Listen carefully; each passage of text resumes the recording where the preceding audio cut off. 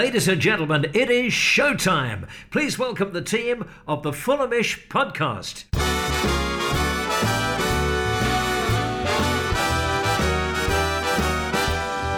Hello and welcome to the Fulhamish podcast, your independent voice of Fulham FC, brought to you in association with The Athletic. My name is Jack Collins and I will be your host today as we look back at a slightly dreary but ultimately successful trip down the road to Loftus Road. Joining me today and making his debut on the Fulhamish podcast, Marco Di Novellis. Hi Jack, thanks for having me on. No, thanks for coming. It's Mr. Joe Sansom. Hello, hi everyone. Hi Joe, hiya. And then of course, our graphics whiz, Mr. Adam Farkas. Adam, how's it going? Yeah, good, thanks mate, you alright? Yeah, I'm all right, mate. I'm all right. And I'm glad that we didn't have to watch another 120 minutes of that today, basically. We're recording this, obviously, the day after, and we've all had time to recover from the mind-numbing exercise. AF, before we start our proper section here, do you want to give us some three-word reviews from yesterday? Yeah, for sure. So we've got Londinium calling with super subbing drubbing. And I'm sure we'll run into this, but how many words can we get to rhyme with cheek? We've got David G's Ruben Loftus-Bleak. Oh, you're going weak again. We've had a lot of the weak ones before. We've got Tom Rowe. I can definitely relate to this one. I fell asleep. And then we've got Pat Heary with Bobby Queen's vaccine. Very, very good. Marco, I'll start with you. Just kind of general thoughts on the game aside from sheer boredom. Yeah, well, Neil Warnock, I think, before the weekend's fixtures, was asked if football should be stopped because of COVID. And he was saying, no, football gives fans he said, something to look forward to, something to enjoy. And I was on board with Colin, but after that 90 minutes, honestly, one of the least pleasurable experiences I've had for the past 12 months. We were just poor, toothless going forward. We'll get on to, Loftus-Cheek and Mitrovic, both pretty poor. But I think what made it worse was just the pointless spectacle of an FA Cup game with no fans. And QPR not only had those ridiculous cardboard cutout fans in the stands, but also Alan Pardew in a sort of Gucci scarf, baseball cap, sheepskin coat combo. Looking a bit like a retirement home Justin Bieber. And then the whole game was just, there was this irritating man on the sidelines. I don't know if he was a Fulham coach or a QPR coach, but his voice was just a little bit more shrill than everyone else. And he was just constantly shouting at nothing, defenders just passing it around and he was shouting at them. And that got to me a lot. So, 5 minutes to go. I know a few of you guys said the same. I was happy for either team to just end it, to be honest. But then extra time was completely different. I think Anthony Robinson and Decordova-Reid just changed the game. First goal was, both of them involved and great quality finish from Decordova. And then the Cabano goal, I think his celebration was like the moment of the game. It was sort of strange, like jig, a little bit like you've just got on the strip on your first night in Benidorm, combined with one of those strange child beauty pageants in the US. It was a strange dance. I know Adam's making a TikTok video, but he looked happy. And yeah, I think the main lesson of the game, I'll shut up in a minute, but I think it's just we've got two different teams at the moment, and one is Premier League quality just about, and the other one is so much less than that and subpar group of players who are just nowhere near the first team. And ultimately, there are just a few key players that we can really rely on at the moment for attacking impetus. And as well as like Lookman and Anguissa, who didn't feature, those are Reid and Robinson. And without them, we struggle. I was going to bring this on to you, Joe, with that almost exact point, in that without Anguissa in the middle, without Lookman's spark, without Anthony Robinson bombing down the right hand side, Fulham look a very different team, don't they? That we haven't been particularly free scoring in the Premier League, but the lack of kind of creation yesterday was keenly felt by their absence. Yeah, definitely. I think that one of my main takeouts from the game was just, as a large chunk of the team that was playing was our team last season in the Championship, and it just reminded me how slow we were and tepid going forward for most of the season, and especially the defence, actually, in just terms of passing it around from the back. Ream and Hector, who obviously came on in the second half, the difference between them and Anderson and Adarabioyo, I think, is staggering in terms of the way that they can sort of break through the lines and start our play from the back. I just feel like it was a step back to last year. And obviously that is going to be the case. This is our second 11 now, and it shows that we have quite good depth, but it was quite frustrating to watch. I think it is important to remember that this was our second strength team, because I saw a few people on Twitter seemed a bit worried that we're going to play Chelsea on Friday, but we're not going to be playing that same 11 against Chelsea. I'm sure we'll come on to that. And I think the main thing that was just, we did find the breakthrough in the end. The performance doesn't matter too much. We've had a horrible spell with coronavirus cases and postponed games and a lot of time, which may have killed our momentum. But the fact that we've just got through it, we've kept another clean sheet, regardless of who you were against. I mean, Lyndon Dykes, if we were playing a different striker, Lyndon Dykes went through on goal and aimed for the moon by the sounds of it. So I'm just really pleased that we managed to get through. We're in the hat for round 4 and 5 because they're doing both draws on Monday, which will be fun. And yeah, so I'm just pleasantly surprised that we got through the game, considering how poor we were for large spells of it, and just hoping that we can take this on and continue our good Premier League form now. Yeah, absolutely. AF, it's a weird one because I don't know about you, but I had sort of mixed feelings about getting through yesterday. Obviously, you always want to beat a QPR. I'm not suggesting here that we wanted to lose the game by any stretch of the imagination. But at the same time, a less congested fixture schedule. And we said this on the preview pod. We didn't think there'd be a less hotly contested London derby, maybe ever, because they're having their own relegation scrap at the bottom of the Championship and we're having ours at the bottom of the Premier League. And I don't think either side is particularly worried this year about a cup run, especially one where there isn't really going to be any fans present. I think that fans are such a key aspect of why you'd want to have a cup run, why you'd want to have those days in the sun, maybe at away days, and maybe if you got far enough, obviously at Wembley and that. But this season, with all of that kind of ruled out, the cup does feel a little bit like more of an inconvenience than it perhaps normally would. Yeah, I mean, I felt the same thing. I was watching the Match of the Day highlights last night, and as you went to each of the grounds, I was thinking, I don't usually care that much about the goals. I usually care about the atmosphere in the stadiums, seeing people hanging out their windows, watching it in non-league grounds. But with none of that, it feels eerily quiet. It feels as though, the games have more of a focus on actually what's going on in football, which seems a bit strange. And if you're focusing on the football from our game yesterday, yeah, you wouldn't have been very entertained, would you? For the first, really, I can't speak to the first 25, I'll be honest. I was having a nap. I'm not moving on from that. It was much better than the game. When I woke up and I finished off those 90, I wish I was asleep again. But it seemed like for the final 20 minutes as well, both teams went, this could actually go to extra time. We need to find a way of avoiding this. And they kind of woke up. But then when it went to extra time, as soon as Fulham scored their goals, there wasn't really much of a fight back from QPR, because I think they were probably quite happy with the fact that you take it, lads, that's fine, we'll move on. And they'll focus on the league, probably what we wanted to do as well. Yeah, it's a funny one, and I'm sure we won't see too many games like that. Especially, the further you get into the cup, the more it becomes a realistic possibility of getting to a point where you're not necessarily thinking about winning it, but you're definitely looking at, if you're in the 4th round, the 5th round, you're suddenly looking at being in a semi-final, and that's good for morale all round and all of these things. But in the 3rd round, that still feels a long, long way away, doesn't it, at this point? And that's perhaps where the dichotomy of this lies. Let's talk about the extra time a little bit, Marco, because we were much better, we were much sharper, and yes, that's to do with substitutions and that combination of Joe Bryan and Anthony Robinson on the left hand side, but also Bobby Reid coming on. And what I thought was quite interesting was that it was the first time we'd probably seen, I thought, a kind of more of a 3-5-2 with 2 central players, someone kind of buzzing around off Mitrovic, and obviously that's where the goal comes from, the Bobby Reid goal. Yeah, absolutely. I think with Mitrovic, the more you give him the ball, the worse he is. So I can't remember like a goal where he's gone on a solo run and scored. I think he tried it earlier on and just carried the ball out of play.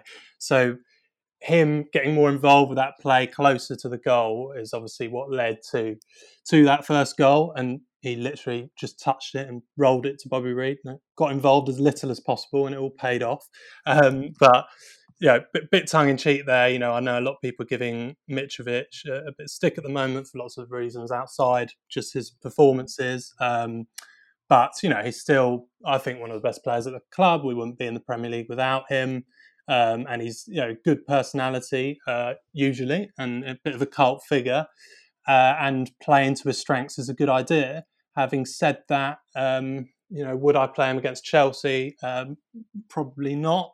But yeah, much improved second half. But again, with those players coming on, I don't think the players who started the game would have been able to do that, even with the switch in formation. But I was really impressed with a couple of starters as well. I think Aina played really well and sort of staked his claim to stay in the team, even though Kenny Tete is back. So it'd be interesting trying to find a place for both of them. But yeah, it was. You talk about like a game of two halves. It was sort of a game of a game, and then a better game afterwards. We might as well have just played 30 minutes. Really, that would have pleased everyone. It'd been like a nice sort of Netflix show, and we could have cracked on with our day. And yeah, by far the more entertaining half of the two games. Yeah, I mean, Joe, what are your thoughts on playing two up top in that formation? And obviously, this all kind of revolves around the fact that we'll come on to Ruben Loftus-Cheek in the second part of this show, because we've got so many questions about him and about what he brings to the team and what he offered. And it was another substandard, I would say, performance yesterday. But even if Mitrovic wasn't great for large portions of it, you can see that when there are players around him, when you do get players around him, he can be such an asset in the final third, even if that is just holding up play. Yeah, it's a weird one for me because I thought that Bobby Reid and Mitrovic played really, really well together and linked up play like we hadn't done for the first 90 in extra time. And the thing is for me that I think the new formation that we're playing, where it's sort of a 5 at the back out of possession and then 2 in midfield and sort of 3 up front, and obviously it changes with or without the ball. We're missing that person up front, and whether that's going to be Mitrovic or not, I'm not sure that we need 2 strikers up there. I feel like we just need 1 striker at least, because at the moment we're just playing Cavaleiro there. So I feel like the ideal scenario going forward for me would be to have Tete filling in where Bobby Reid's been playing now that he's back in the right wing-back position. I thought Tete played really well yesterday and staked his claim for starting. And then further up the pitch, that means we can move Bobby Reid forward, in my eyes, ahead of Cavaleiro, and put Mitrovic up front. And then that means that going forward, we can sort of have that interchange between them whilst keeping the formation that's been working so well. Because I think the main problem for us in Premier League games, and I think it showed again yesterday, even against Championship opposition, is that we're not getting players in the right positions when we're going forward. We've got a lot of play in the final third, but we're not really going anywhere with it a lot of the time. We don't really have that striker in the box to look for. And I think that if you get Mitrovic up there, it's a difficult one, but the goals will come. You can just sort of tell that he's itching to score, and he had chances yesterday. And I feel that Mitrovic of 2 years ago gets at least 1 goal yesterday. And as it stands at the moment, I just feel that we have to start Mitrovic, or at least have him involved in the games and just get some more attackers around him, because the system that we're playing at the moment is working defensively, but going forward, we're just not going to score enough. And I think that what we saw yesterday from Bobby Reid and Mitrovic together is something that we can really build on. Yeah, for sure. It's someone else who kind of came back from the cold, if you will, but more on an injury scale. AF was Josh Onomah, and how nice was it to see him back in a Fulham shirt and back on the pitch? Yeah, I mean, I can't believe the turnaround that we've had from Josh Onomah really since he's joined the club. I wasn't, to be honest, that excited to see him in the starting lineup, but as soon as I saw him playing, I then started to realise what we were maybe missing from him. His strength on the ball is incredible, and I know we'll come on to the Loftus-Cheek point, but comparing the two, every time you kind of have a Josh Onomah has a touch, I actually believe that he can keep the ball, turn on it, probably create a good pass out of somewhere, whereas when Ruben tries to actually use his strength, I actually see him lose the ball a lot of the time, which does surprise me. Maybe that's down to a confidence thing. But it is great to see him back in the team. Obviously, he's not in the Premier League squad, so we're waiting to see when he can actually be included. But it was a breath of fresh air. Obviously, he set up the second goal for Cabano as well. But having him around the box as well, I think it's a good option for us in the second half of the season. I think he's going to be a great asset. Yeah, well, I mean, a lot of people started yesterday, Marco, and Onuma, I thought, looked a little bit ring rusty, if I'm honest. I thought he had good moments, especially in the first half, but looked like he tired a little bit, but just good to get minutes in those legs. But equally, Tete, as Joe mentioned, also Terence Congolo, who managed to play the majority of it as well. There was lots going on that were just minutes into legs that felt like, with the extended break that Fulham have had, and especially for these players who've had no minutes over the course of the first half of the season, these are good minutes to get back into those legs. Yeah, I thought Joe Bryan played really well, actually. I thought he was the only sort of forward-going threat we had throughout the first 90 minutes, really. And he was involved in the Cabano goal. And yeah, as I said, Aina was good. Rodak getting a few saves in, good backup to Areola. So it was nice to see, and obviously it did come across a bit like that, like a fitness gaining game, like a practice game. But it is good for us overall as a squad to get those players getting minutes on the pitch. I thought it was a little bit sad to see Odoi and Hector out there. They're so obviously not in the picture at all, I think. Maybe I'm wrong. Maybe that's why they were brought on. But I think the fact that Parker started with Ream and Congolo just sort of tells us a bit what his thinking is at the back, his sort of ranking of our defenders, and wouldn't be surprised to see Odoi and Hector, leaving sometime. As sad as that may be for Odoi, Hector obviously was big for us at certain points last season, but they just don't seem like they're going to play a big role. But yeah, real positives are the players coming back from injury. And great to see Fabry on the bench as well. I thought he did very well. I thought he was going to start yesterday. I really did.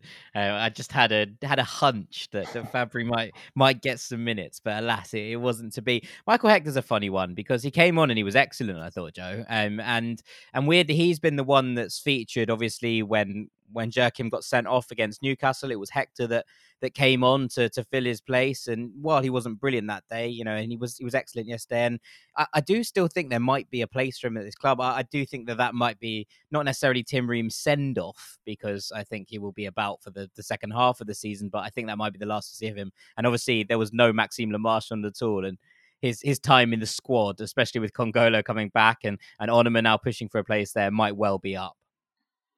Yeah, I quite liked seeing Hector yesterday when he came on. I thought he did okay a few weeks ago when he came on at Newcastle. And that's obviously the first time we've seen him in the league since the sort of infamous opening few games where everyone took a step back and thought, oh, maybe he's not as good as we thought he was. But he came on yesterday and he did well. His great long pass opened up the second goal, his pass to Joe Bryan, crossfield ball. The only thing for me was the one time he did get caught out, it led to a chance. And I think that does show the big step up in quality we've now got. That was when the ball came straight over his head from the QPR goalie through to Lyndon Dykes, who then missed. But I feel that at the moment we've got, obviously discarding Aina at the moment just because he's not a natural centre-back all of the time, more of a utility player, and he was great yesterday. We've sort of got Anderson and Adarabioyo as our main centre-backs, and then for backup, now that he's fit, we've probably got Congolo for the left side and Hector for the right. And I think you're completely right. I think that leaves Tim Ream probably eventually going elsewhere, which is quite sad to see. Same with all the players from the great seasons we've had recently. And I think Lemarchand is one that for sure no longer has a place with us. I think it's unrealistic to think that he's going to get a chance if he can't even make the bench in games like yesterday. And for his career, I think that it's probably his career at Fulham is probably coming to an end. But I'm just a big fan of the depth we've now got in defence, such a problem area for us over the years.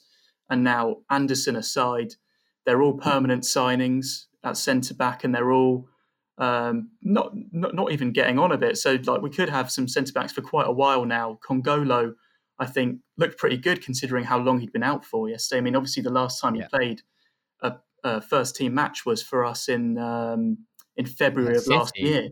Yeah, in the cup, no? In the cup, yeah. And he made that amazing tackle against Manchester City, and he's obviously an FA Cup merchant away from home, but that's what I love to see. And I really think that we have good depth in defence now. And now the only thing we need to do in this window is make sure we've got good depth in attack as well. Absolutely. Like, before we move on to the questions, just a quick one. Any particular preference for anyone in the fourth round, AF? Let's try and avoid Chorley. Chorley. Yeah. I was saying let's get Chorley. I'm sick of this sort of cup romance with Chorley and singing Adele. You know, why aren't they singing Robbie Williams or Oasis or something? Adele. And if we can just get them at home, beat them 5-0, and then put that whole thing to bed. But we wouldn't say do that, anyone but Crawley. Never mind Chorley. Joe, anyone in particular? Yeah, I think it's got to be Marine when they beat Tottenham today 1-0. Very good. Right, after the break, we got a load of questions focusing mostly on Ruben Loftus-Cheek. Don't go anywhere. Welcome back to the Fulhamish podcast with me, Jack Collins, Marco Di Novellis. Hi, Jack. Joe Sansom. Hello. And Adam Farkas. Let's get into some questions, shall we, Adam? Yeah, sounds good. All of these are basically to do with Ruben Loftus-Cheek. Steph Bond says what to do with Ruben Loftus-Cheek. Jared Sager, I thought, was fair, made a fair kind of defensive point. He said, given the progression we saw Scott work with Josh Onomah, are we being too quick to judge Ruben Loftus-Cheek? But there was lots here. I mean, let's start with some of the kind of your feelings, Marco, because it was another poor performance yesterday, and we're just not seeing the magic that I think a lot of us expected from Ruben when he joined. Yeah, I think the only positive I've seen so far is that he's big and not really seen much else. I mean, he was anonymous in the QPR game, had a couple of surging runs, but for the most part, he just sort of slows things down in possession, and his impact on games is just non-existent. I think apart from the Southampton game, he's been subbed off in every single game he's started, which tells you a lot. So still trying to work out what he does. I do get that point about giving him time. We can only judge him on what he's done so far, which is nothing. So give him time and he might do something. And, to an extent, I do trust Parker's judgment on players probably more than a lot of the managers we've had in the past, just on his track record of, what he might do with Onomah and just how he's put a team together. So Ruben Loftus-Cheek has obviously got talent somewhere. But yeah, even if he could play in the next game, I wouldn't play him in the next game or soon based on his performances. He's just got to start delivering, really. And I think we should remember, this was a very poor QPR team who are 20th in the Championship, who've conceded among the most goals in the league and just won 4 out of 22 games. So if Loftus-Cheek can't do it against them, who's he going to do it against in the Premier League? Yeah, Joe, how much of this is positional? It does feel like he's playing in a weird position. And I think this Parker tactical system is benefiting some players in the likes of Ola Aina, who we've seen kind of benefit from playing in that kind of hybrid role at right back. We've seen Bobby Reid explode into life in that hybrid right wing back role. But the position he's sort of forcing Ruben Loftus-Cheek into to make this system work doesn't seem to be working at all for him. And that's not me defending him. It just is a strange kind of position that doesn't seem to know whether it's wide, central, midfield, forward. It's just a bit confused. Yeah, it is very strange. It does feel like a sort of square peg and round hole situation. And that's not good for anyone. It's not good for him. It's not good for us. And there has been some decent performances by him. I thought he was very good. In parts against Everton, Leicester and Liverpool. But other than that, we've just not really seen anything. And I was expecting yesterday against Championship opposition that haven't been doing very well in the league, I was sort of hoping that he would come into his own a bit. And I wanted him to start because I sort of thought this is where we might see him take the game to the opposition and show us what he can do. Again, he wasn't in the best position, which is very true and not ideal. The problem that I have with this is that if we have a player on loan that we can't really get the best out of in terms of positions and the formation we're trying to play, then I'm not really sure it's worth having the player at all, especially if we're using up a loan spot from a Premier League team, which we only have 2 of. I feel that we're a striker away from having a real good chance of staying up. And if it was up to me and a striker at a Premier League club that was good enough became available on loan, then I would be sending Loftus-Cheek back to get them in. I do feel like there is a really good player there, but we haven't seen it. And the comparisons to Onuma are very true. And Parker obviously sees that player that we did see when he was at Crystal Palace, that we have seen in patches at Chelsea. And obviously he's been injury hampered as well. But at the end of the day, it's not happening at the moment, and he's not our permanent player. So even if we do see improvement at the end of the season, it might be too late by then. And even if we do, he's not going to be. He's not. We don't have a position for him, as you've just said, and it's a really big conundrum for Parker, and I'm not sure how we're going to deal with it. But if it was up to me, I think that I would say you're a good player, and there's a good player in there somewhere, but it's not working out. And I would personally be looking at other targets, because we've got a great opportunity to stay up, and I think we're a striker away from doing it. The thing that plays on my mind a little bit, AF, is that if we were to go to incorporate Mitrovic into this system, right? If we were to play two up top, a player buzzing around him, then it kind of leaves space for a 10 behind them. It's almost a kind of 3-4-1-2 with the fullbacks bombing on. And if that was to happen, then I think it would incorporate not only Ruben Loftus-Cheek, but also Tom Cairney a little bit more into this side, in that they would be able to play a position that they're perhaps a little bit more comfortable in, whilst getting a player around Mitrovic to get the best out of him. Now, what that does for your pressing and all the elements that Parker rates so highly from the players he's been seeing, I don't know. But if there is to be, a space here for Ruben, for Tom Cairney, for players of that ilk, shall we say, it does involve a switch of formation. And right now, with the formation kind of working, I'm not saying it's perfect, because we haven't been scoring enough goals, but it's definitely made us more solid and more competitive. It feels weird to change that completely. Yeah, I can't see it changing completely, especially with its effectiveness against, let's say, some of the bigger teams that we've faced. The five at the back has led to us being significantly stronger in defence, and this is something we haven't had in many seasons. Being able to build from the back is something that's core to Parker's system. So I don't think I see that going anywhere, because it has been successful. But when you do look at the conundrum of what's happening up front, and how we actually create more chances, all of our chances seem to come off when we have a main focal point and someone buzzing around them, as you say, because it gives them an extra thing to think about. Now, my hesitation on that is that I still don't think that Ruben Loftus-Cheek is that person to be buzzing around a striker up top. We've tried playing him in so many different roles. Out on the right, yesterday he was even slightly off to the left. We've seen him try and play him in kind of a false nine role, and that's not worked out. Maybe, this is the last kind of roll of the dice. We play him alongside a Mitrovic, but I think we're doing a lot of work on effectively something that is someone else's player. And I agree with Joe's point that by the time that we've actually seen this improvement, he might not even be our player at that point in time. I'd rather see that role given to someone like a Bobby De Cordova-Reid or a Tom Cairney, because they are probably our long-term players that we can rely on in years to come as well.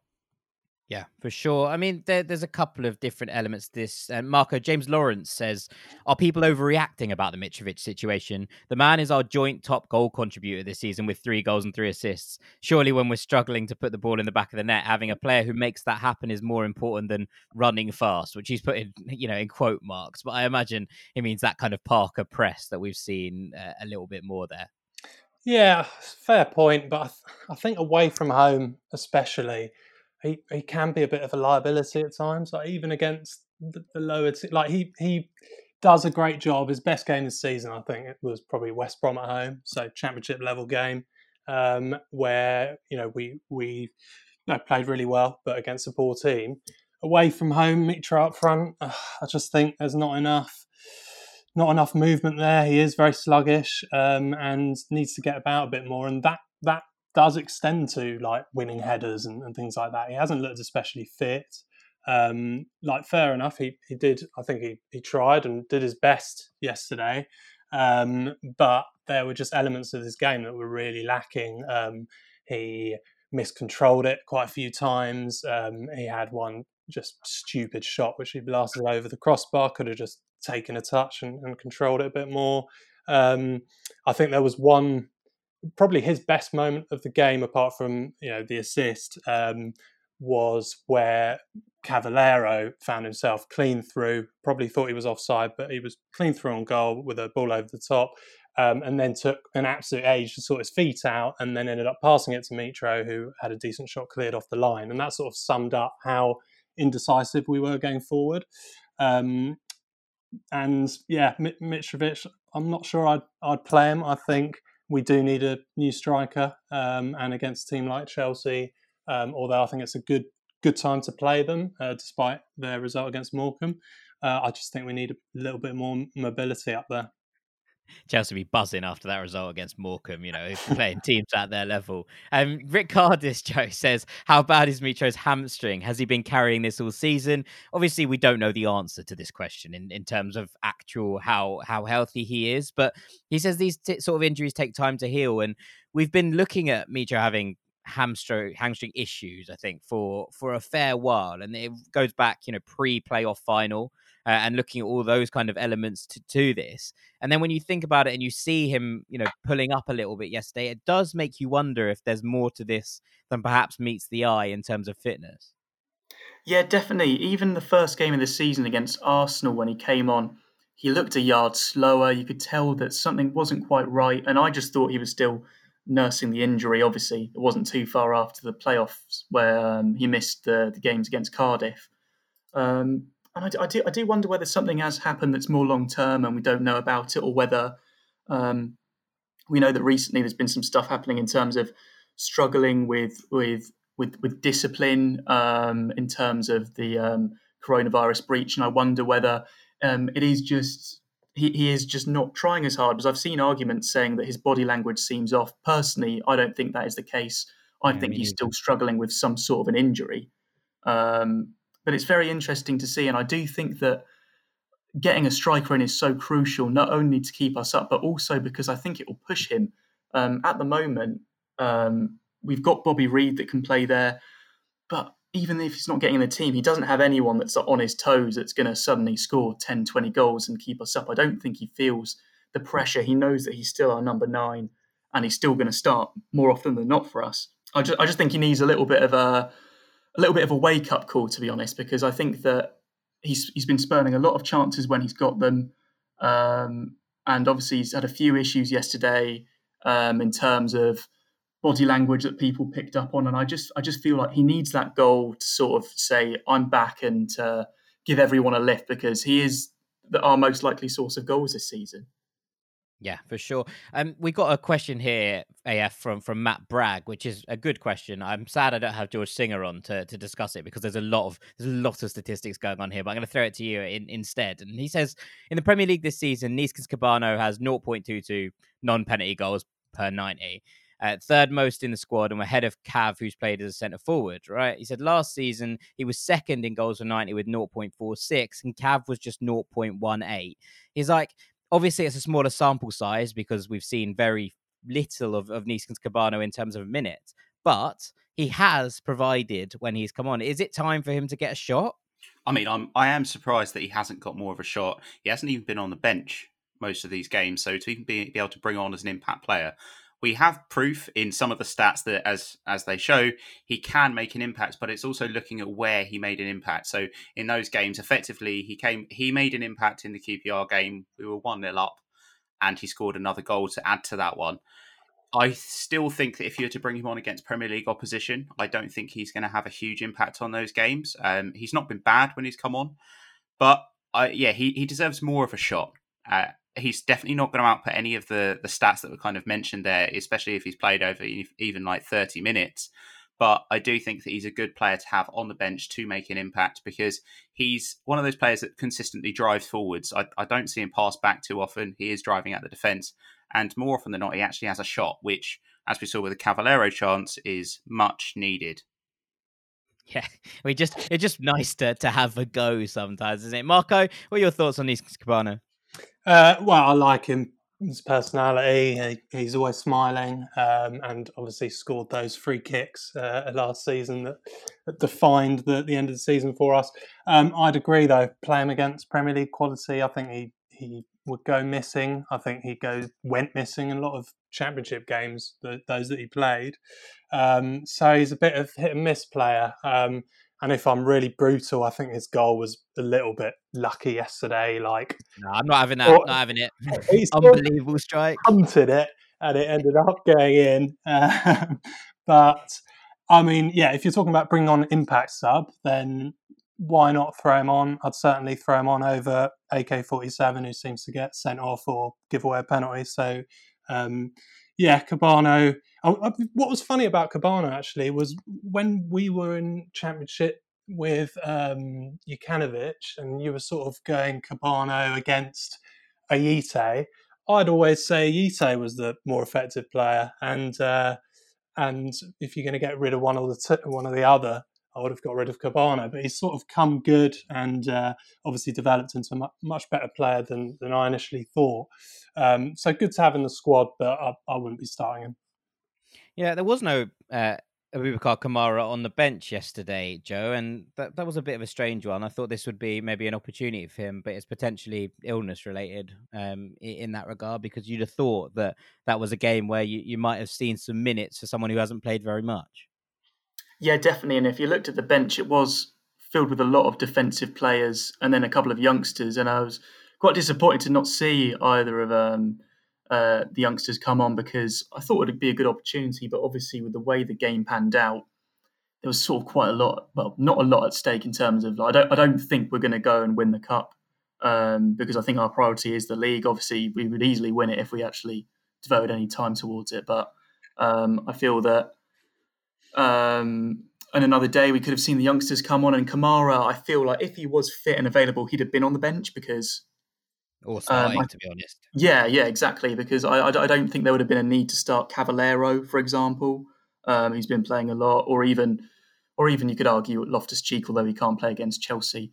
So I think that if Kamara was available, he would have played, and he played a lot for us in the cup games earlier in the season. I remember against Sheffield Wednesday, I think it was, and home, I think he scored a goal.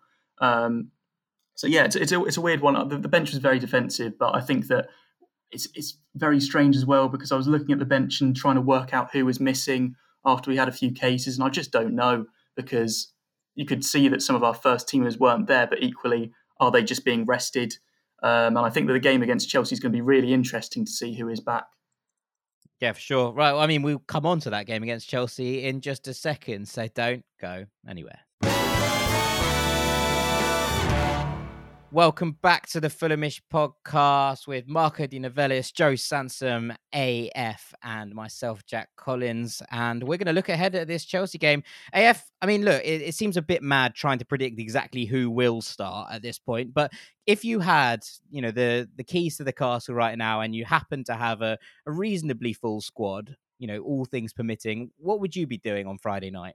So I'd be looking at defensive stability, and I'd be thinking I don't want to make too many changes to what has been a well-working formula. I think that Aina did such a good job against QPR, and he's shown to be a very strong utility player for us. I wouldn't be dropping him out necessarily to try and include Kongolo as part of the back three, but I would actually put probably Kenny Tete in at right wing back instead of Bobby De Cordova-Reid, allowing him to push forward.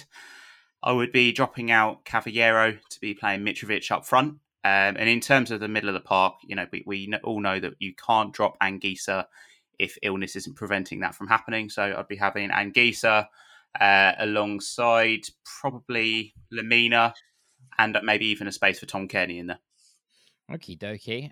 Marco, I mean, I think the big question is perhaps that right-hand side. Do you give Kenny Tete the right wing-back role, or do you leave Bobby Reid doing what he's been doing best this season? Yeah, no, I agree with Adam. I'd put Tete in there. His crossing is always going to be a threat. And then Bobby Reid, can he be as explosive as he has been a bit further up the field? And hopefully, I mean, he's our most informed player, best goal scorer. I am going to have to take issue with suggesting Cairney should go back in the team. I'm not sure where or why, based on his performances. I know I'm going to get a lot of stick for that. And Cairney, I still struggle to think Cairney is a consistent, high-quality Premier League player. Best performance for us, again, was that West Brom game, which I would class as a championship-level fixture. He's obviously, got a lot of time for Cairney. He's the done a lot of good for the club and has been fantastic in the Championship for us. But Premier League, I think he struggles a bit, and certainly away from home at Chelsea, I don't think it would be the time to throw him in there. But apart from that, I agree with Adam's team. I'd have Lamina in there with Anguissa in the middle, and then I'd have Cav up front, run around for a bit, be a bit of a nuisance. I think, for all his faults in terms of finishing, he has done fairly well, and then maybe bring Mitra on for the last 20. Yeah, I'm with you in that I wouldn't start Mitrovic. I think he has a role to play in this game. I wouldn't start him, though. I would try and get behind that Chelsea back four, especially with Thiago Silva playing. We've seen that he's been excellent this season for Chelsea for the most part, but we have seen that he is vaguely susceptible to a counter in behind. I'd be interested to see. I'd potentially put Kenny Tete out at right wing back and potentially see how well a front three of Lookman, Cavallero, and Bobby Reed did together. There's plenty of pace in it. There's plenty of trickery. It's the question of whether you'd be giving up a little bit of aerial ability because, obviously Loftus-Cheek can't play, but in replacing him with someone who's a lot smaller, you do lose that kind of edge in the air. Joe, what would you go? I think I agree, and especially because with the way we played against Liverpool, and I think that Chelsea will be quite similar in a team that are going to come, they're probably going to dominate the ball as much as they can and try and attack us rather than sit back. I think it's quite important to have a quick front three to start with.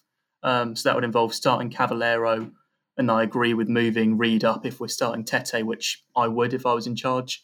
I would bring Mitrovic on for sure, especially considering that if we're starting Tete, because they linked up so well earlier on in the season. We didn't quite see that yesterday, which is a bit disappointing, but I think that we will. Tete's probably got the best cross on him at the club from what we've seen so far. It's quite a small sample size, but it's a pretty good sample size. And I think that I'd bring Mitrovic on, but bring him on a lot earlier than we did against Southampton or Brighton, for example. I think he needs time to be working with more than just scraps. And I think that we can cause Chelsea a lot of problems in this game. I mean, I know they beat Morecambe today and Werner's finally found his level. But I think that we can really cause them some problems. Yeah, I think you're absolutely right. I mean, look, this is an opportunity, and I've been speaking to people AF this week who say that Frank Lampard's job isn't necessarily in danger, but you'd imagine a couple of losses, and especially one to your local rivals down the road at home, who are struggling in the relegation spaces, would probably not do a great deal for his job security. And with the amount of pain that Frank Lampard has caused me down the years, at the Cottage, at Stamford Bridge, pretty much everywhere, really, it would be nice to get one back over him in that regard. Yeah, there's loads of people losing their jobs at this point in time. There's loads of people I feel sorry for at this point in time, but Frank Lampard is not one of those people.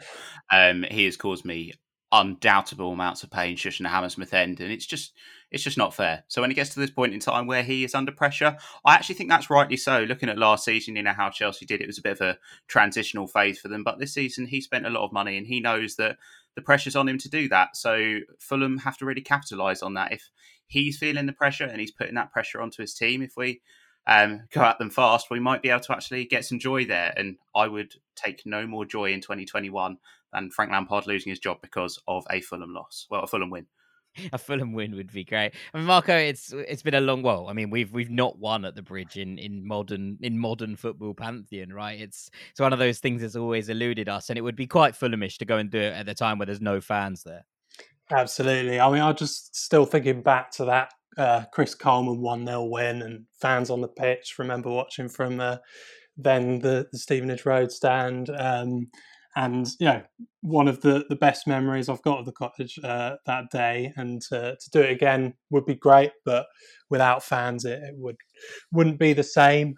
Just something about Lampard as well. I actually remember going to Chelsea away, and it was, I think, before I could get into pubs, so I was quite early, sort of 40 minutes early, just sitting there with my programme.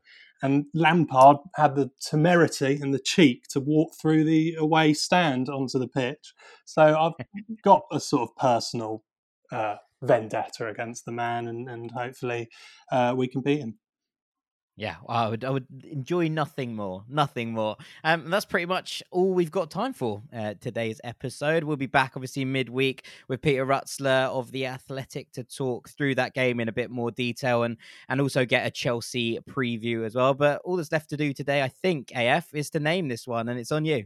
So I think we're going to go with Pat Heary's Bobby's Queen's Vaccine. Very good. Very, very good. It was the tonic we needed after a turbulent, shall we say, 90 minutes of football. Bobby's lovely strike, sending Fulham through to the fourth round of the FA Cup. We'll find out who we get on the draw on Monday night at 7 p.m. And all that's left for me to do today is to thank my guests. So thank you to Marco Di Novellis. A wonderful debut, Marco. Well done. Cheers, everyone. To Joe Sansom, thank you very much as ever. Thanks, Jack. And to Adam Farkason, thank you, my friend. Cheers. Thanks so much. I've been Jack Collins. This has been the Fulhamish podcast. We will see you later in the week before another derby fixture. You wait.